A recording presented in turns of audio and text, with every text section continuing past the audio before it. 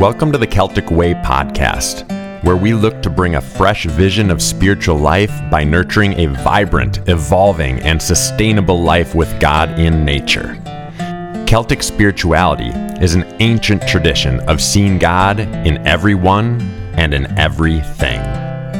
Well, welcome everyone to another episode of the Celtic Way podcast. We all survived Thanksgiving, and now we are staring Christmas right in the face. And for many of us, the word Advent probably means something. I know I grew up in that tradition, as did Terry and Scott, as did, I'm sure, most of the listeners of this podcast. So today, we are going to talk about Advent and what it means, what it should mean, and wherever the conversation goes. And wherever it goes, it goes.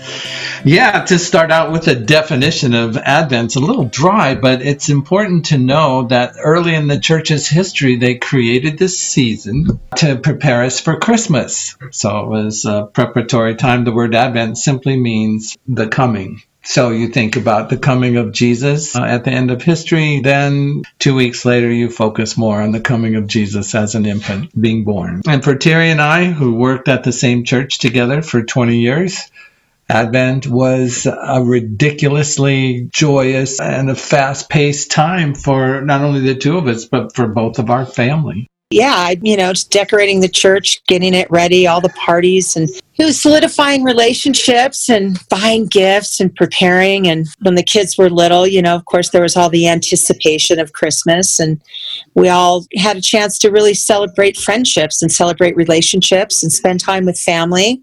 It was a time to connect. That was my experience. And then with church and getting ready for the season, we did a lot of contemplation. We did a lot of introspection for the coming. And we did a lot of relational stuff in church, Matt. You have to picture this storefront church, right? That Terry and her husband, Brad, and some other people, we begged, borrowed, and stole. And Brad brought in these incredibly beautiful cabinets, remember? And Jerry put on that top, the countertop. When you walked into the church, my office is to the left, the Sunday school room was to the right, and right after our offices was a bar. Not just a tacky looking bar either. It was classy. We called it a kitchen. Oh, the women of the church called it a kitchen, and the men of the church knew it was a bar. And so we were good Catholics. We knew how to celebrate. That's a better word than party, right? We knew how to celebrate Advent. And there's a couple families in the church every year that have huge parties at their house in preparation for Christmas. And Chris and I would walk out of Paul Grach and Joyce Forte's house, and after a really nice night of wonderful food and great wine, and I'd walk out of that house every time and I would say, now it feels like we're getting ready for Christmas, And we would blow through Advent with so many social engagements and prayer times and singing. The Christmas Eve at Terry's house was like the hallmark. And she decorated and fed us all homemade Italian lasagna. Yeah, my grandma's lasagna. That's the tradition. Christmas Eve. So we'd have an open house after Christmas Eve Mass, and everybody would come. Yeah. And we'd have lasagna, and that was an annual tradition. I'm really missing that this year. I'm missing all of that this year. It's such a different season for us. The temptation is to feel the emptiness, to feel the loss, the sadness that goes with it. And my wife, Chris, and a couple other people that have really challenged me, like, what's Advent going to be like this year? How is it going to work? The Celtic background to this is very different than the regular church background for all this. So you think Celtic Christianity, early stages, rural people, monasteries, right? If they gathered, they didn't have big church buildings at all. They gathered around a fire, a cross, outdoors, cold. And they celebrated Advent for 40 days. The Celts have to do things in threes. And so they have the 40 days before Advent. That helps us focus. And I don't think they would use the word Christmas as much as they would use the word incarnation, because that is the central theological point of Celtic Christianity. God is born in the person, the human being Jesus. And after that, God is being reborn in every living thing, right? At least in terms of God's presence. And then for Easter, of course, we have Lent, 40 days. Well, the Celts couldn't stop at 2 40-day periods. They had to have a third. So when Pentecost came, they had a 40-day period after Pentecost to focus in on the life of the Spirit. So they had 3 40-day periods built in their liturgical calendar. It's interesting stuff because they're very focused people.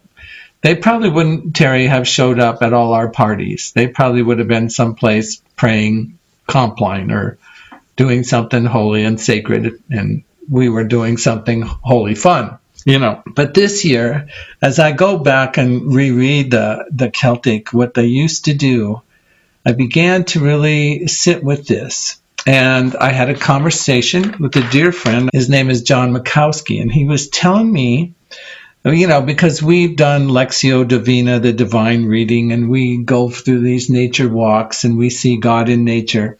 And John came up with this thing about food. Now, he loves to cook.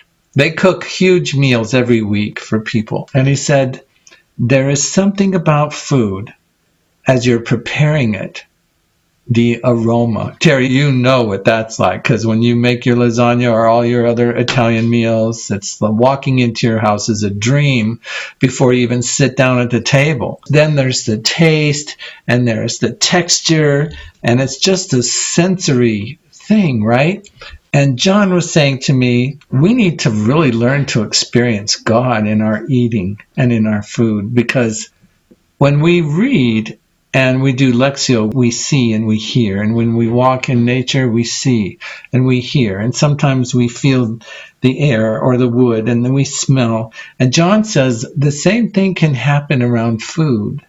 And that kind of stayed with me. The vision of Celtic Way, Matt, isn't just to stay on the stage of, well, here meets Saint Aidan, who is very important, one of my favorites.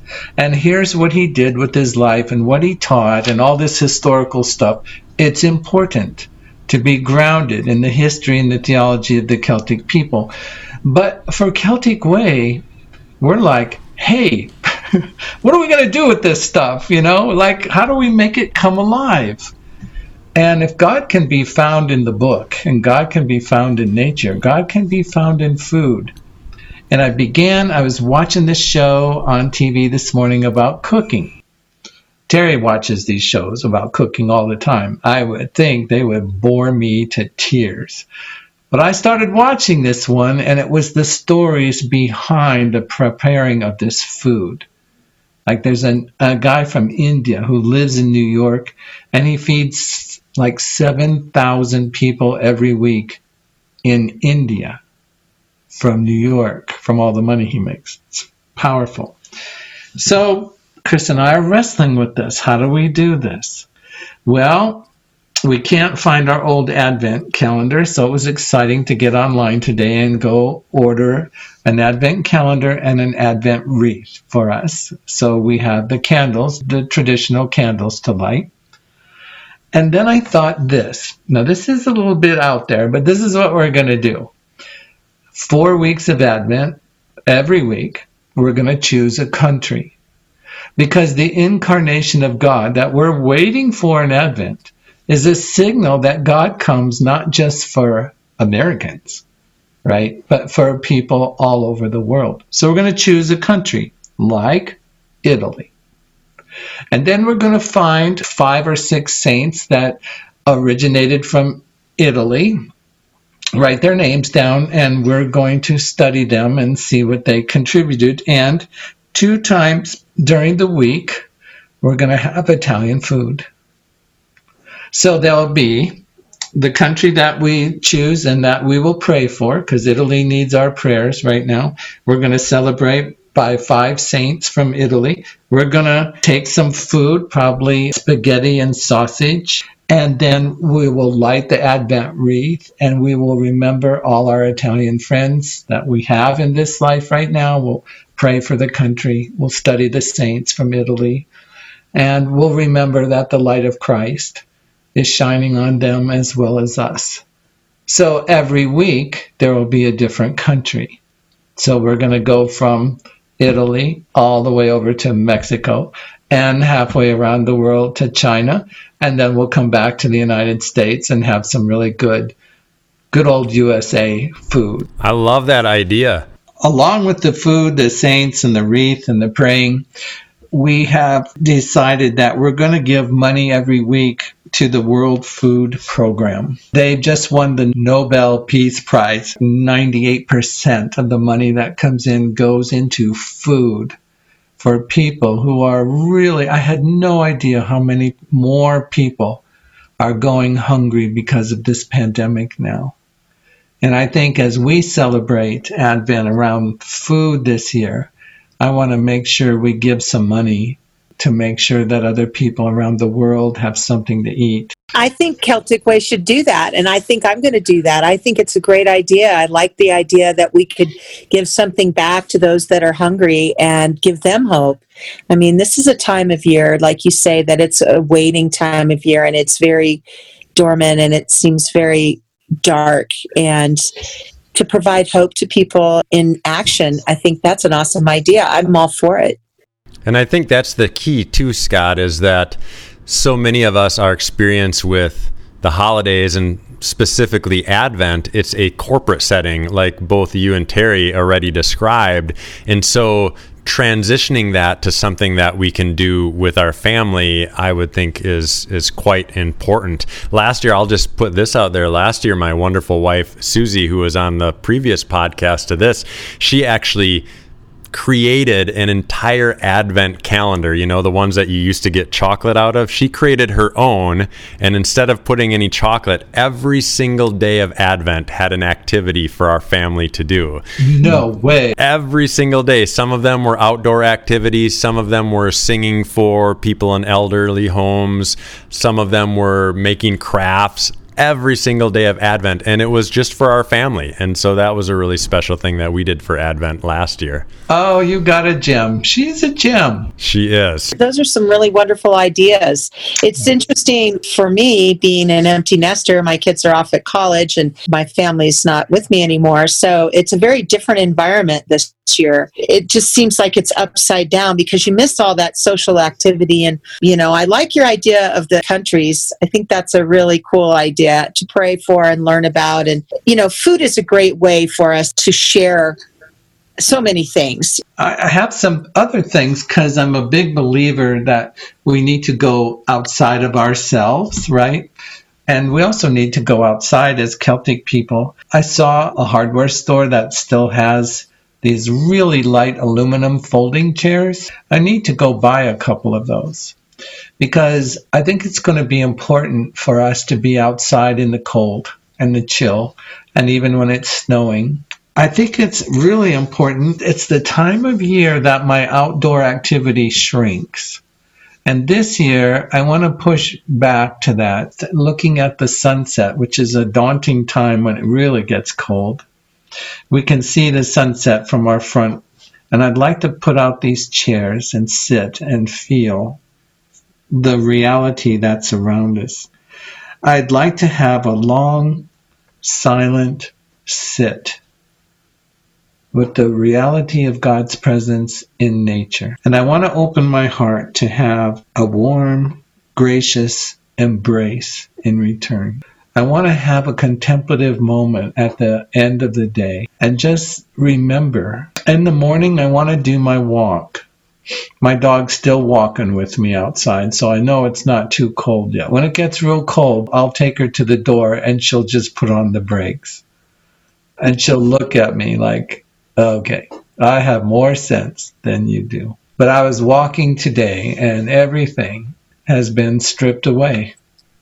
The leaves are gone. The green is gone. The grass is brown. It feels dormant, just how it should. You can see your trees, Terry.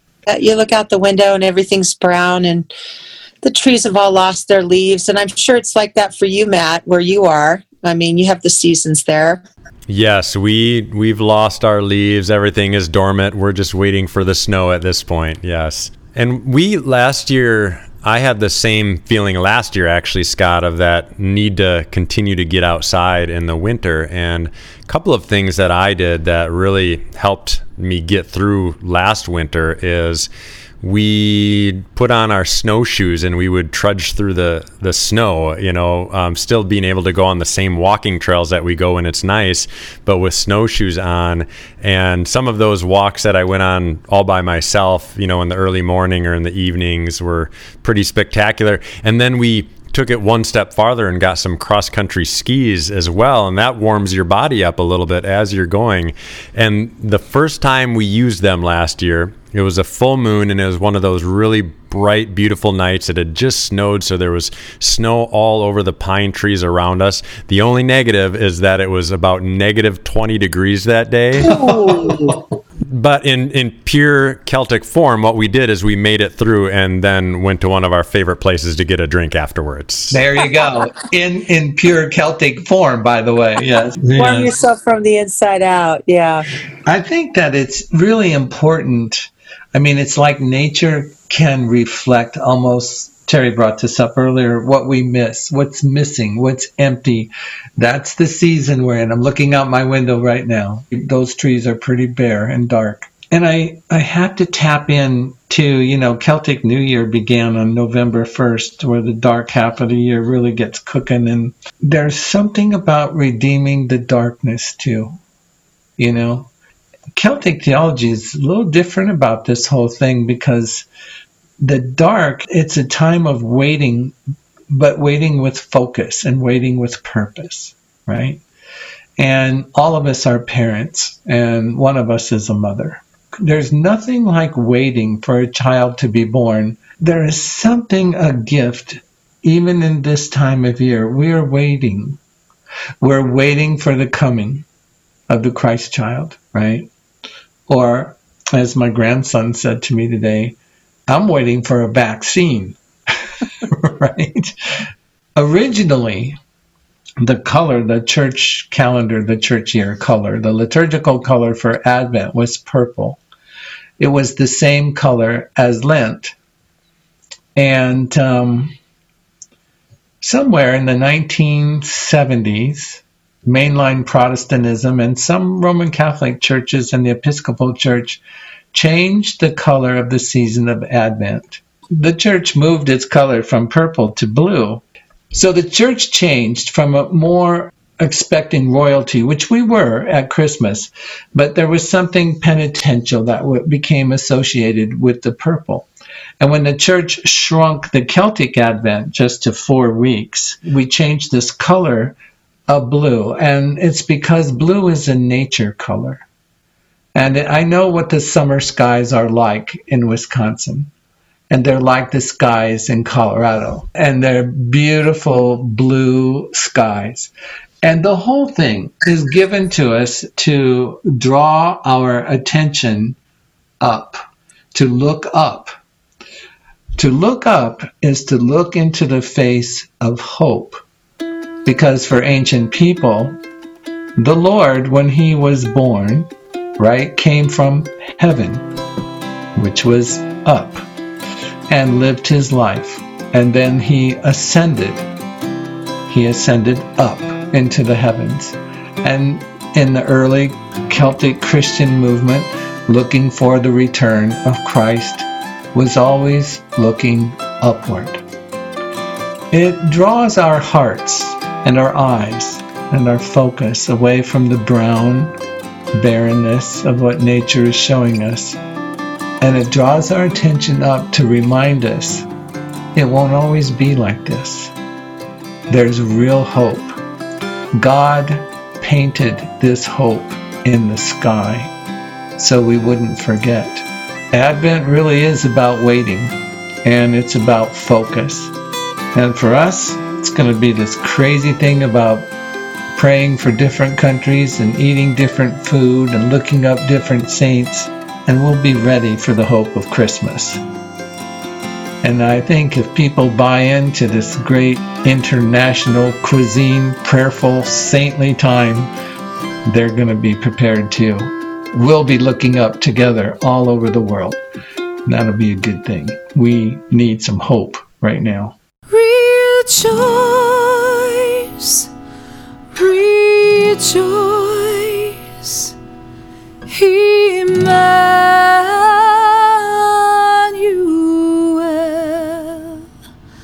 shall come to thee, O Israel.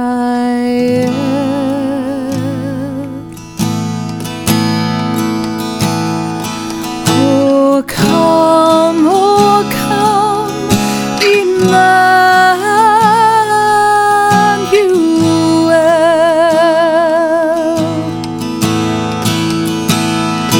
and ransom captive Israel,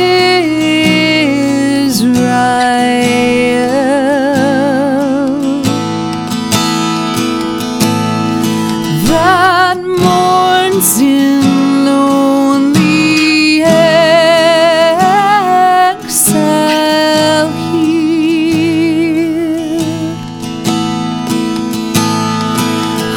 until the Son of God appears.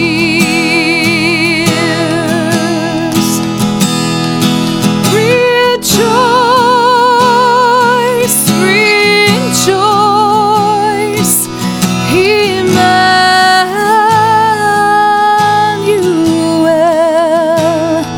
shall come to thee, O